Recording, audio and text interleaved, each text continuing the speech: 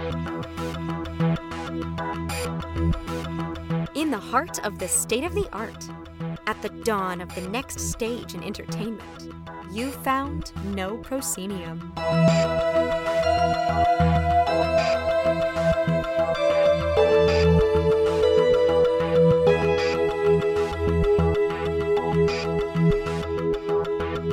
Have indeed found No Proscenium, the voice of everything immersive. I'm your host, Noah Nelson, and welcome to episode 387. This week, we're joined by Amy Ashton and Mia Fiorella of La Jolla Playhouse's Without Walls to talk about the upcoming festival in San Diego this April 27th through 30th, where we hope to see many of you. You might recall that just a couple of episodes ago, we talked with David Israel Reynoso of Optica Moderna, whose work La Lucha is produced by La Jolla Playhouse and will be in previews during the festival. This interview is all about what else is going on and how it all comes together. But before we get into that, there are so many announcements, and you're going to want to stick around for them because there's some stuff you just might want to show up for. Those of you who get the newsletter for the Next Stage Immersive Summit, don't worry, I'll link it in the show notes, should be on the lookout for our next wave of speakers. In this batch, we've got some exciting names who, let's just spoil it. We've got Brandon Oldenburg and Limbert Fabian of the Department of Wonder coming through. You remember them from the podcast. Terry Pettigrew and Tommy Wallach of Hatch Escape Games. A little bit more about Hatch in a second. They're here in Los Angeles. Jonathan Burke and Adam Moody of the Ministry of Peculiarities. You probably also remember them from the podcast. Ben Enos of the Escape Game. They're the folks who have escape rooms all over the country. Here you can find it in Century City. And Ari Tar and Debbie Deer, who are two XR artists who are representing a new program at York University in Toronto. They're joining folks like Wendy McKellen Anderson of Riot Games, the aforementioned David Israel Reynoso, Thomas Pintal of Moment Factory, Michaela Ternaski Holland of Games for Change, who is presenting on a report that just got a write-up in Variety, Jeff and Andy Crocker, and so many more.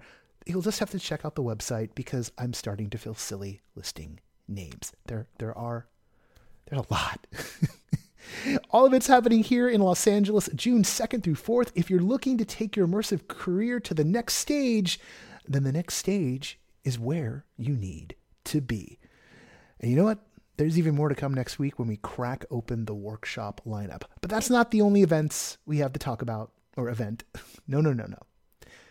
It's Meetup Week next week here in LA. Oh, it really is.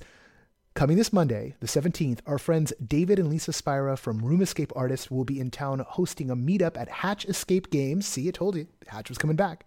That is also doubling as the launch event for Hatch's Mother of Frankenstein game. Tommy dropped off a copy this week, and it's enormous. Juliet, Todd, Anthony, Catherine, you're on notice. We need to play. And it's going to be a great chance for escape game owners and enthusiasts alike to get together. I've been to REA meetups. They are a wonderful time. And I think there's usually a little BTS action during them. I hope I didn't just make a promise. Anyway, that's what happened in the last one. I make assumptions.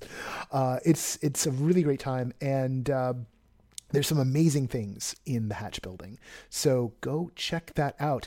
Then, on Thursday, the 20th, that is us, that is the Immersive Experience Institute, are co-hosting a crossover meetup with the Themed Entertainment Association's Western Division at All Seasons Brewing in Mid-City. No matter what immersive discipline you are in, if you are a creator, this is a great chance to meet your counterparts in the themed entertainment business.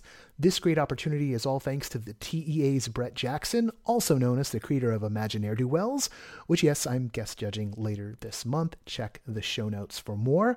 So much is going on here in LA, and there's more of it to come as this all comes roaring back as we head towards Summit and we just start raising the energy here of this business. I am getting excited talking about this. I'm just not putting it on. I'm into this. I'm feeling it. I really am. I don't play. I tap into my hype to do this part. It's just a performance. No, I'm thinking about it right now. And I'm like, dang, Next week's going to be fun. And then there's WoW. And then there's the summit. I mean, that's a huge amount of work for me, so I'm freaking out. But, like, there's so much. I'm, like, realizing right now there's so much going on. Anyway, I also had a lot of cookies. So, finally, let's check in on the Patreon this week. Our latest backer is the one and only Toshi who I'm also glad to be able to call a friend. Thank you, Toshi, for for keeping the needle moving in the right direction. I wrote leaping, and so I said leaping. Remember, as little as $2 a month at patreon.com/NoProscenium. I'm not retaking it. Not only powers the podcast and websites for NoPro and everything immersive, it also gets you into our member-only Discord. If you're already a backer, drop a review on iTunes or your podcatcher of choice and share the articles you find useful on your social media platform of choice. They may be dying, but it still helps immensely. We are always No Proscenium, except on Insta, where we are no_Proscenium, which is ironic because Insta is now my favorite. As always, big thanks to our sustaining backers, Samuel Mustry, Chris Woolman, Samantha Davison, Eric Shamlin, Elaine, Daryl, John Boulette, Jay Bushman, Jerome Joseph Gentis, Tom Leonetti McGuire, Win Thorne, Ryan, David Bassick, Richard Ayers, Lonnie Hanson, Leckard LeCool, the Ministry of Peculiarities, and Jan Budman. And as always, we're on the lookout for community partners who are up for working out special deals for our backers. Hit me up at noah@noproscenium.com for details. Yeah, that's the name of the game. And now, this week's interview.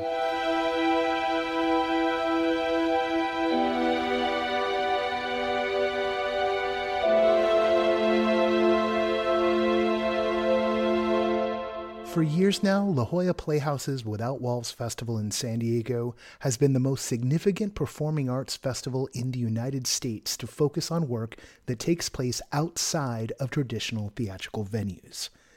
Key parts of the program embrace immersive and experiential works, and it makes it a destination for us every time it happens.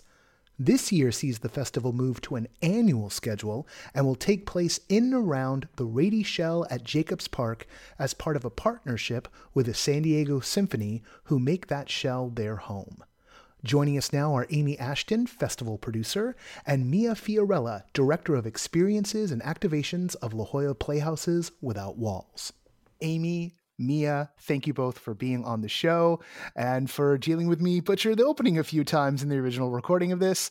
How is it going? Tickets have been available to everyone for a bit. Is there anything left at this point? Yes. Definitely things left. Hi, Noah. Hi. It's great to talk to you.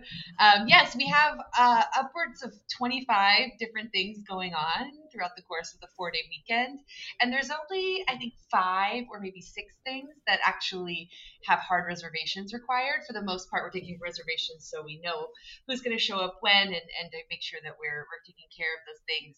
And we're also very much aware this is our first time making everything free. In past years, these little handful of shows we would have charged for. So we also know there's going to be attrition. There's going to be no shows. There's going to be late cancellations. So we're hoping folks will show up ready to do some wait lists or, put-ins or seat filling. There's going to be lots of opportunities to get folks into these experiences, the very small percentage that are limited. But for the most part, the programming is free and open to all, and you can enjoy it even if you don't set up a reservation, though we hope you will, because it's helpful in figuring out your schedule and when you want to be where. Oh yeah, and there's so much going on that figuring out your schedule is a big part of the puzzle here. I've actually got my Saturday schedule sitting right in front of me in note form, and it is packed, absolutely packed. This year is different. Everything is free, I think, with the exception of one element related, which we've talked about on the show before. That's La Lucha. How did this year's vision come together? Like this, there's so many different moves here. It's annual, it's free, it's at the Shell this year. What's the storyline here? Well, I think, each year when we're thinking about venues and partners and where to go, I think we're reinventing different parts of the festival each time. And when Christopher Ashley, our artistic director, wanted to move the festival to every year, I think Amy and I had been thinking about partners, and the symphony, the Rady Shell, had always been one of those partners that would be really fun and exciting for the Playhouse and for us because of its location. It sits right on the water, and it is absolutely beautiful. If you just show up with a picnic and sit on the lawn and watch art happen around you, you will have an incredible time. Obviously, there's much more to take in than that, but at its simplest form, you could just show up in the morning, bring your family, and hang out for several hours and just enjoy art spring up all around. And so it gave us an opportunity to look at that venue in a really new way and how we wanted to use the stage and the back of the stage and across the venue itself into Embarcadero Park South, which is where the basketball courts are, and the lawn, and how we orient people. So really still, challenging that traditional relationship between artist and audience. In terms of moving it to free, we've talked for many years about the festival being free, and for various reasons of support and resources, we haven't been able to do that. And it's sort of a leap of faith to take it to an all-free festival because we're still looking for those resources to support it long term. But given the timing post-COVID, everybody coming back into spaces together, still a little apprehensive at times about how they engage with people in new spaces, we wanted to make it as accessible as possible. We know through our history of festivals that it attracts a high percentage of new theater goers, new artistic lovers. And so we want to continue that trend. And we thought moving everything to free instead of hybrid, half paid, half free, would give us an opportunity to see how it works. Are we continuing to increase attendance and increase those new audiences that we want to engage for years to come? Every time you guys do WOW, it is this really incredible and eclectic mix of artists. There's of course a lot of artists coming from San Diego and Tijuana who get pulled into the mix on the Huge, but there's also folks from far afield throughout the United States, and it's an international festival. What goes into drawing forth all of these different artists? It's quite a process, and I wish I could say it was scientific, but it is very much a work of love and balance. And we have multiple meetings with our internal programming team, the folks who work on programming our schedule, our season, as well as Mia and I do scouting all around the country and internationally, to get to see both the art that other folks are making, but also how other festivals. I think both Mia and I were really influenced by some time we spent in Europe over the summer, seeing how their festivals came together. But in the end, we're just looking for balance. We're trying to find a little bit of something for everyone.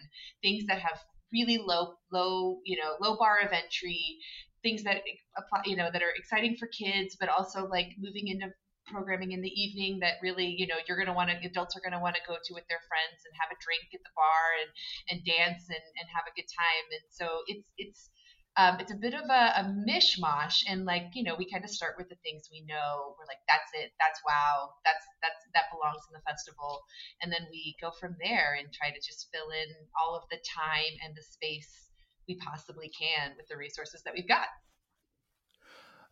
This is the first year. I mean, you guys did a festival last year, and so this is one that moves it into the annual mode. But this is the first one that feels fully post-COVID, even though, as I like to point out, like we're it ain't done with us necessarily, but in terms of where we are as a society, art has had enough time. The live arts have had enough time to sort of react and start to find their identity. And as I look through the catalog here, and I feel like now is when we're going to start picking through this. It's the first time that feels like the works are really metabolized, that the shape of this thing is metabolized, the shifts we've had as a society. And I wonder if that's something you're seeing as well. Is that something you programmed towards? And then from there, I guess we can start getting into some of the details of the shows. Well, I'll let Amy jump in on a bunch of these, but just as an overall, I think the venue will dictate sort of what we're thinking curatorially, how many indoor spaces are available to us, how many outdoor spaces are available to us, and how we think about the festival as a whole. Like Amy said, we are trying to find lots of different types of work between dance, music, puppetry, theater, and everything in between. So I think the venue often dictates programming. There's several projects that Amy and I fell in love with that were like, we can't do it this year at the Shell, but we think in the coming years and different venues that we're thinking about now, we can absolutely move them into another year. So the festival going annually allows Amy and I to fall in love with a lot of things, even if they don't place perfectly in the year that we're planning for. Yeah, I mean, that's one of the excitements of site specific work. And I think the more often that the site is in the driver's seat of the work and really either is informing directly or works hand in hand with it, that's obviously a huge piece of the puzzle, and for making the festival feel like it's running smoothly and that you're in the right place for the right things. We talk a lot about square pegs and round holes, because God love artists. I think everybody's always in a make it work kind of place. So it's about really trying to find the pieces and then talk about kind of, obviously where we are right now. And the Shell is an incredible space. We've got a lot of music focus, which is unsurprising because it's a venue that was made to showcase some of the most amazing musicians in the world. And so we're not ignoring that. And we are the symphony, the members of the symphony will be there playing out off stage, along with audience members, in a piece called A Shared Space. But we've also got a local company, Blind Spot Collective, who really focused on the water aspect of the venue and did interviews with San Diegans about their relationship to the water, and have created a really gorgeous, emotional, but also really lovely and fun piece that they're going to bring to life with some larger than life puppets called Salty Water. So yeah, and topical things. We've got a lot of conversations around conservation and environmental efforts. I think being by the water kind of just reminds us all how important conservation is and how important it is to protect the beauty that we have. And San Diego is lousy with beautiful places to be, so can't complain too much about that. But yeah, it's an interesting. Well, then we do have a piece that's directly informed by the lockdown, that it took place.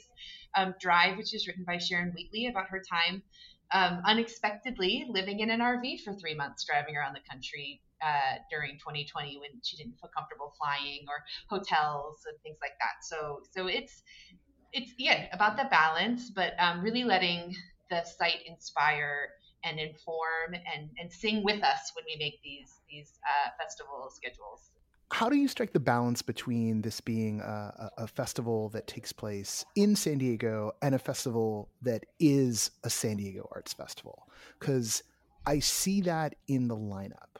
I see a lot of San Diego and the uniqueness of its position in the United States being expressed through the programming. And there's also that, the international layer to it all. So maybe if you could talk a little bit to that aspect of the programming. Yeah, I mean, I think, WOW started back in 2011 and has had a festival every other year, as well as standalone projects. And I think we've always been interested in showcasing our local San Diego artistic community, but also showcasing local San Diego locations that people may not explore as often. And so activating spaces around the city has brought a lot of people into spaces that we hear years later, oh my God, I had no idea that was there. It was really fun to be there. And also working with our local artists to continuing to explore site-specific work. And so that we create and we expand the field, because we have so many talented artists here that want to work, immersive or site-specific, but we need to give them a platform. And so we develop quite a few world premiere projects that we hope stay in their repertoire after the festival, that they continue to develop this work, and knowing that there is somewhere for it to go. And we hope to be part of that development whenever possible. And we do love the opportunity to create an international community of artists during the festival. It's one of the beautiful byproducts of if you end up, and getting to hang out backstage, and everybody, art inspires art. Artists are always inspired by each other's work. So one of my favorite things to do is just if I can get 5 minutes to sit in the green room when the artists from Amsterdam are sitting down with the artists from Barrio Logan, and they're talking about the differences in the way they work, or the best place to go get a bite after this, or before you leave, make sure you check this out. And just the exchange of that, I think is just it only makes for a better community for the artists that we continue to work with here in San Diego, and also the national and international profile of the festival, of being able to have artists who know better about how to find the resources. One thing we've been working hard on is getting consulates and governments from other countries, because there is funding there, so we get more opportunity to expand the programming that comes in from outside of the U.S. Yeah, that's a great point.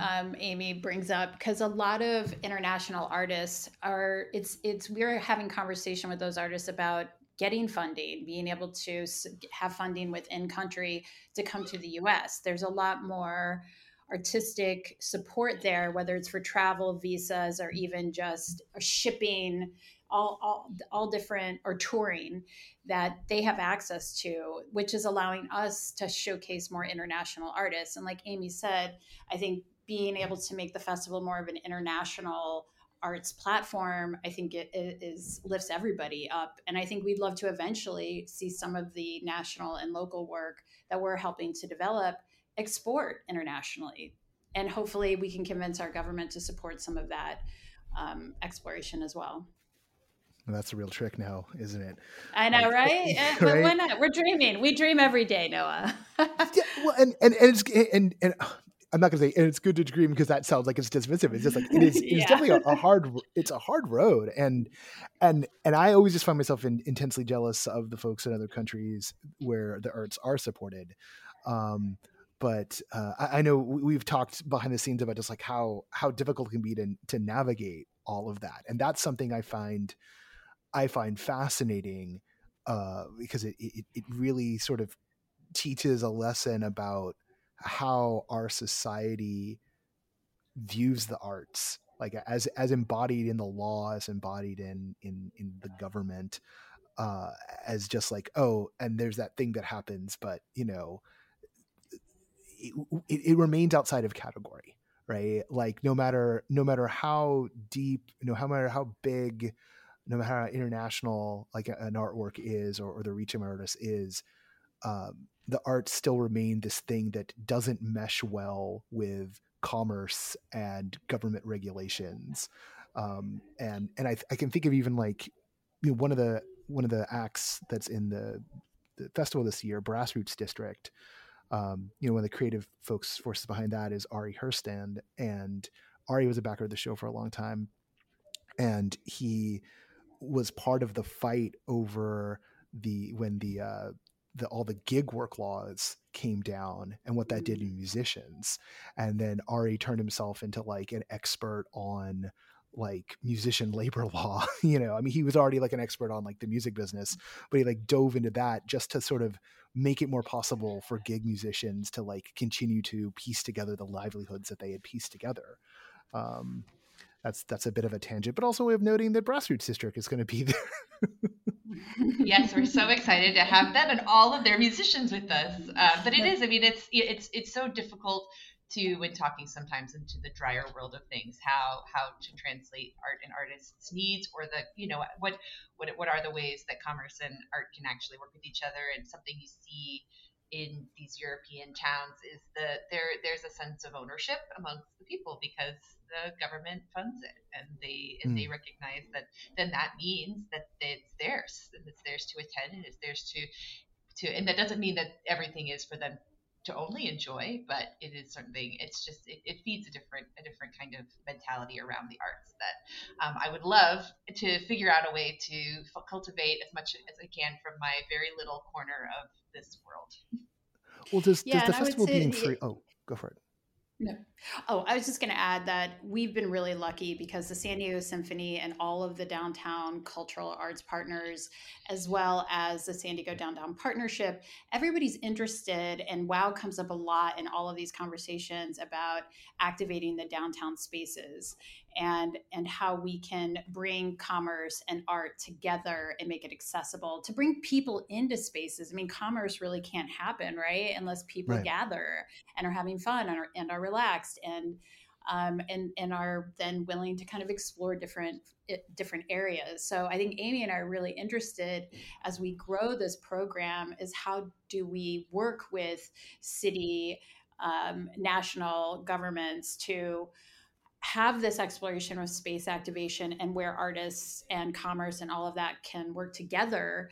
But it needs a lot of support and time to Yeah. develop, and that's what we are continuously reminding people.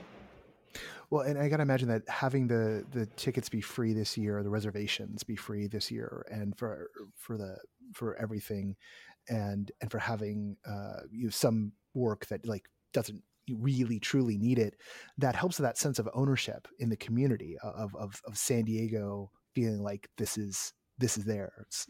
San Diegans being like, oh, this is something I can do. It doesn't ask anything of me but to be there and experience it, and that helps with that virtuous circle kind of coming around. It reminds me, I was listening to Marketplace this week, the week that this was being recorded, and there was a piece about how like restaurants and bars in Boston are starting to kind of come back up, that like the restaurant industry, the hospitality industry is seeing resurgence. A lot of jobs are flooding back into that. But one of the components of it is it's shifting away from being about servicing office workers in downtown, getting them breakfast and lunch, and it's starting to turn into more about nightlife. Some of these places like food halls are grabbing their entertainment license because they need to lure people in. There needs to be foot traffic. And I like you were just talking about, like for commerce to exist, there needs to be people there. There needs to be people coming through. There needs to be something to attract them. And it feels like we're at this point where the possibility space is opening up for the arts if we can just see some of that shared need, right? Artists need an audience, and so do the people trying to sell them food. I don't know. It comes at a very basic level, right? What before I let you all go, because you gotta hop off in a minute here. What are some of the things that folks who are maybe gonna drop down for the day from LA, for those who are just doing that? Although I encourage folks, hopefully a lot of people notice the articles we already put out and whatnot, and made the reservations. I got a feeling a lot of No Pro readers did that. But for those who may be tuning in late, as it were, what are some things that they should point their compass towards and check out? Amy, I would love to start with just the kickoff because I'm really excited about this year's kickoff of the festival on Thursday night, because we are embracing something that brings a lot of people together. As we talk about, things that bring people together, there's a sunset yoga that will start the festival. And then puppets, our Birdman puppets, will then enter the space, which will lead us into a composer, DJ King Britt, who is an incredible artist and producer, who also is an educator at UCSD, who's going to transform the Shell stage into a 90s electronic club. And then that will, fold into silent disco, which will be DJs from the university. Student DJs are going to dig into their vinyl collection to spin records and close us out that first evening. So if there's a day in the week to come down and really get a feel for a lot of different things, Thursday evening is one exciting opportunity. And I'll kick it over to Amy for some others. Oh, for sure. Yeah. Thursday's going to be a party. I'm so excited. I think this actually, one of our local groups, Tuyo Theater Company, is going to be creating a maze is the wrong word, but it's a structure, an outdoor structure made out of murals that is inspired by the story of one of San Diego's most beloved restaurants, and also just people and the folks that draws from Aztec lore and all sorts of incredible local stories. It's called Las Cuatro Milpas. And it's a piece. It's if you bring your cell phone, your smartphone with your headphones, you can interact with it at any time. You don't need a ticket. There's no timed entry. You'll be able to show up and experience it. It's going to come with some really awesome local San Diego treats and ways to kind of tune in with that world of things. I'd also say we're really excited to be bringing, finally, we had to cancel last minute a piece from France. The company's called Galmet. The piece is called It's Not That Way, It's This Way. And it's a large string installation that will be, the audience will be key in the de-installation of the strings. And then it becomes a community act together that's led by this company. We were devastated when the visas got delayed last year, and we had to cancel it literally the week of. We were just waiting for every second, and so they have their passports, their visas are stamped, they are booked, their planes are booked. We are thrilled that one will be coming through, and it's one of those pieces that you can rock up on and experience. For a pretty large crowd. We're gonna have this big lawn open, as I mentioned, with the freeness of the festival. If there's something that you're desperate to get into, keep an eye on the website. We're trying our darndest to get people to either release tickets they're not going to use or to put more available on the website. And then day of, we're going to be figuring out the best ways to make sure that everything, when it launches, is as full as possible. So there again, we'll be having signs in front of house folks around to say, like, okay, if you're interested, come stand right here. And as soon as we know, because if you book tickets, make sure you're on time. We can't hold any reservations for anybody. We're gonna be getting as many people in to keep all of the performances full and experiences as artistically satisfying as possible. That is a very good bit of advice for everyone. Don't be late for real. Don't be late. Yeah. And make sure you bring your smartphone, obviously, as I mentioned, but also bring a charger if you can, a portable charger, because there are 4 or 5 pieces that you can engage with your smartphone. So you're going to want to have a nice full charge throughout the day. All right. Fantastic advice. I know I got to let you all go. Thank you both for hopping on the show this week. I hope that many, many, many of the people who are listening are going to be swinging on down or emerging from their homes in San Diego, because we've got a lot of San Diego listeners who've been to WOW enough at this point. And yeah, I will see you two myself in not too long. So excited. Thank you so much, Noah. Thanks, Noah. Thanks for having us.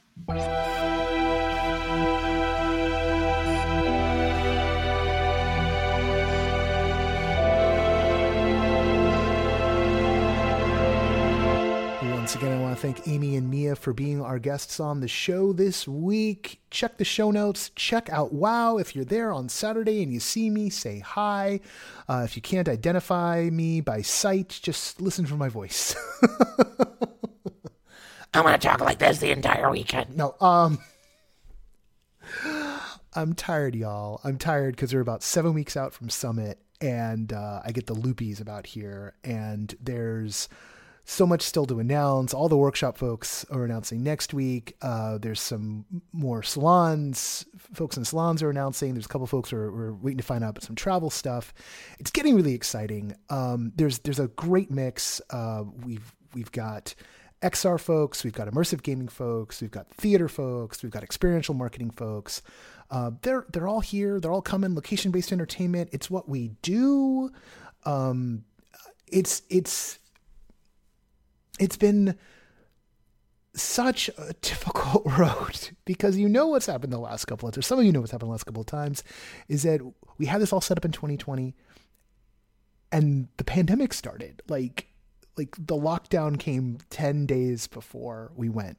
And then we all had it set for 2021 and Omicron hit and we got a few days closer. But it was almost in the same amount of window and it broke our hearts and it nearly stopped me. It nearly stopped me from trying ever again.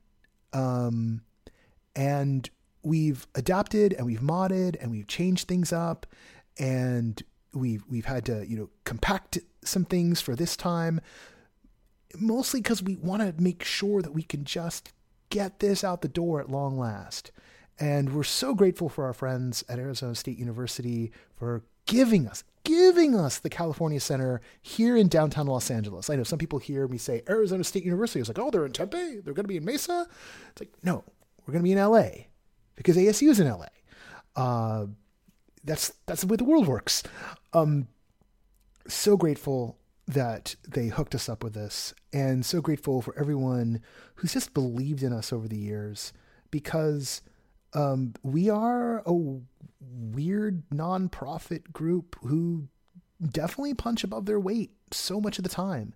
And we do that because of the goodwill of the folks in this community. And, we're always trying our best, doing our best, and pushing ourselves past the limit, which is exactly what so many of you do in the creative community. Making something out of nothing, taking the impossible, and you inspire us with what you managed to pull off. And if what we can do is half as good as what y'all managed to do, we'll be very happy with that. And also I want to give a quick shout out to my friends at Immersive Denver and The Dig, because getting a chance to just get my own feet wet again, and get my hands dirty, helping put that one together, really gave me the adrenaline shot that I needed for this. Of course, I then, a couple of weeks later, turned around and got COVID and had a bunch of other stuff go wrong. So the adrenaline shot wore off, and now I'm just back to pushing through on the general ennui. But when I looked at what's happening right now, when I look at the meetup we're having with the TEA next week, the fact that David and Lisa are in town and doing escape room meetup, that we've got WOW happening here in the Southland, that there's going to be more meetups in New York soon, that there's just all this work, like the Immersive Experience Network in London, our friends over there doing that. There's just still this groundswell, this passion, this hope. I was talking with someone in Estonia earlier today. Estonia. They're from Detroit, but they're in Estonia, and they're working with some incredible creators who have been on the show, and they're working out of Estonia. It's wild, it's woolly, it's wonderful. And in so many ways, it's all thanks to all of you. So thank you for that. And I really do hope that I see a lot of you at WOW and another big grip of you at the next stage. So it's going to be a good time, y'all. They're both going to be really good times. So come on through. All right. Let's do the credits. The associate producer of No Proscenium is Parker Sella. Music for No Proscenium is by Chris Porter of the Speakeasy Society and Solar the Podcast. Special thanks to Siobhan O'Loughlin for voicing our intro. This podcast is written, edited, I nearly said directed, hosted, produced, messed up, malapropped, and put out onto the internet by yours truly. I'm Noah Nelson. And until next time, I will see you at the show.